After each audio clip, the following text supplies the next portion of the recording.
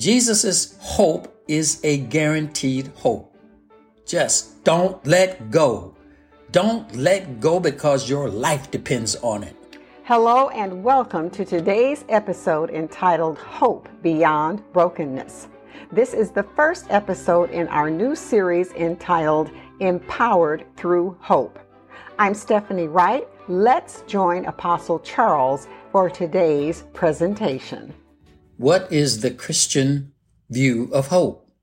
According to the Essential Church, the Christian's view of hope is that which Jesus already has.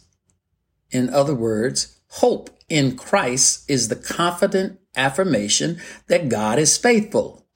He will complete what he has begun. He is not mocked. Therefore, your confidence in him and your expectations, which wait patiently for God's purposes to be fulfilled, is to be expected by you. Now, if you notice that this hope is really the Lord's joy, it also says, according to King James, for the joy that was set before him, Jesus endured. Let me put it in a paraphrase. He endured the waiting. He endured the expectation. Look at Jesus. Even when he died on the cross and was buried, he died in hope with the expectation of his resurrection. Therefore, he was able to say, it is completed. It is done. I know who my Redeemer is. God, my Father, is my Redeemer. Who shall redeem me from the grave? Nothing can hold down what God has promised. Every word that God says is a prophecy. It is expected. It will come to pass. It will happen. No one and no thing or nothing can stop God. He is unstoppable. Therefore, retain your joy. Get your joy back. The joy of the Lord, which is your hope and your expectation, is your strength. Joy is the strength of your faith that you will hold on to, and you will never let it go. So hold on to your faith in God. He will do the things that's best for you, and he will accomplish the work that he has promised to you and through you. Some of us look toward the opportunity to be with loved ones who have already gone before us. It will happen if they're in heaven, and if you and I go to heaven. Yes, we will see our loved ones. We can have this joy as our hope. We can endure what we're going through, our problems, our troubles, our trials, our tribulations, our moments of needing healing in our emotions. Yes, sometimes we're broken. Sometimes we're broken so badly until we grieve and we go into a state of being depressed and we cry. But the Lord says that the devil comes with that kind of attack. He brings that kind of stuff to destroy the people of God and their joy. The devil does his best to destroy your hope, but he's already defeated. Don't let the enemy defeat you. He's already defeated. Jesus said, your victory is complete. It is fulfilled. It is accomplished. Now you and I, by faith and trust in God, by the grace of God that's been given to each and every one of us, we have this hope as an anchor. Jesus is that anchor who lives in our hearts and who will bring it to pass. According to Psalm 71, we understand the word of God says, for you, O Lord, are my hope. You are my trust. You are my Lord. From my youth, I have believed you. So your youth could be identified at the time you first came to Jesus. It is very essential for us to maintain and keep this hope that God has given us. He will complete the work that he has started. Every word that God speaks has a promise of redemption. Every word God speaks has a promise of expectation. According to Hebrews 12, verse 2, Jesus himself is identified as having a hope. And I paraphrase it. For the hope that was set before him, he endured the pain.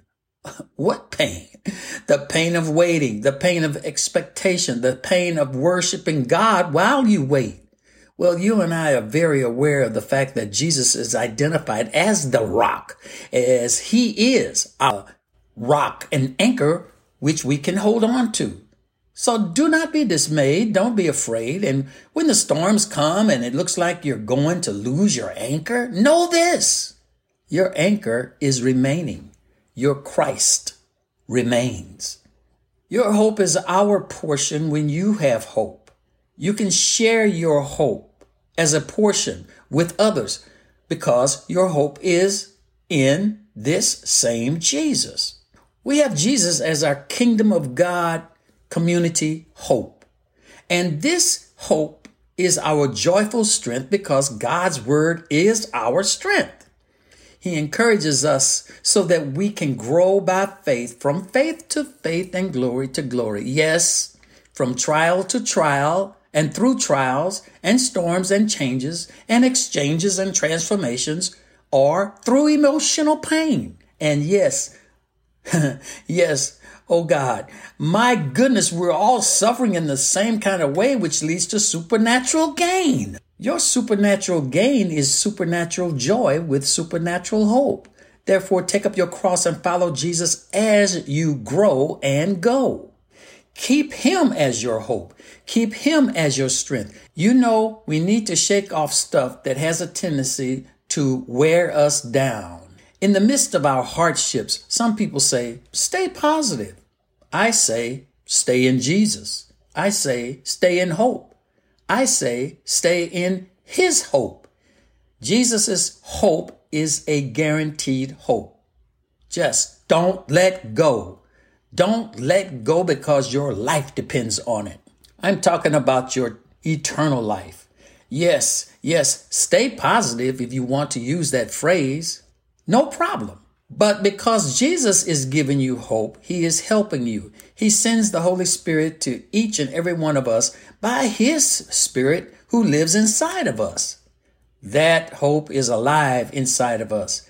That hope is a living hope. According to 1 Peter 1, verse 3, it is written, "Blessed be the God and Father of our Lord Jesus Christ. According to his great mercy, he has caused us to be born again to a living hope through the resurrection of Jesus Christ from the dead." This is the English Standard Version that I read to you. The Holy Spirit is the one who brings us the messages of God and the promises of God, which are his hope in us. The Holy Spirit brings hope to you and gives you hope. And at the same time, he comforts you with that hope. He reminds you of it. You go back and you meditate on that hope, and you sleep with that hope, and you wake up with that hope that he's given you. What is your hope? What has God given to you? Sometimes we call it a dream or a vision. It's an expectation and a destiny. And then God is going to take you and bring you to it. Oh, yes. Yes, we must have his hope in order to live. We have for our children a hope. We have hope for salvation. And that hope is manifested when we fully put our trust and faith in his hands. God shall manifest his hope in your life when you put your trust into his faithful hands. Not too long ago, we sang a little song. I had forgotten this song, and we used to sing the song and say, he's got the whole world in his hands. He's got the little bitty babies in his hand. He's got the whole world in his hands. He's got the whole world in his hands. God's intention by bringing Jesus into our lives and into this world was to give us hope for salvation, hope for redemption, hope for eternal life, and hope to see our loved ones again. And then we will say, yes, I love God because he's given me hope. I've received it. He's given me a promise. I received it. He's given me a prophecy. I receive it. And some people say, oh, I need a word. I need a word from God. Well, why do you need a word from God? Because you're hoping in the word of God. God does not fail. He can't fail. It's not possible. Now, I know that what some may say, oh, is anything too hard for God? And the answer is, well, it's impossible for God to fail. I'll say that, and that's not hard because he cannot fail. It's impossible for him to fail. Nevertheless, All we have to do is to believe in him constantly. And what we do to show that we have hope and this faith towards him. What do we do to show that we have it? Well, we continue to pray. We continue to seek the word of God. We still confess our hope and expectation and destiny in him. We pray about it. Sometimes we fast. We bring it to a confession before our friends and loved ones because we believe, and they will see that hope inside of you. And you know something? If you allow that hope to be alive in you, that hope comes from God. It's going to shine on you. God's hope is going to shine through you, shine in your words, shine in your attitude, shine in your behavior and from your behavior. Sometimes when the enemy kind of knocks you down, just get back up in the saddle again. Say this to yourself, well, I'm going to ride that horse. I'm going to ride that horse. I got bucked off that horse once, but I'm going to get back on it. I am going to have dominion and authority over this spirit who's trying to keep me from my hope. I will ride on the wings of an eagle. If I have to outrun the horse, I will take up the wings of an eagle. There is a word from Isaiah chapter 40, verse 31 that tells us how we can process God's hope with the empowerment of waiting for the hope. There is another scripture that tells us how to contend. Jeremiah chapter 12, verse 5 does ask us a question. If running against men has wearied you, how can you contend with horses? Well, take up the wings of an eagle. Wait on the Lord and renew your strength. You shall run and not be weary. Men will not weary you. Trials will not weary you. You shall walk and not faint. Troubles and brokenness will not weary you. You are going to take up your cross. You are going to take up the wings of an eagle, and you will fly over those obstacles.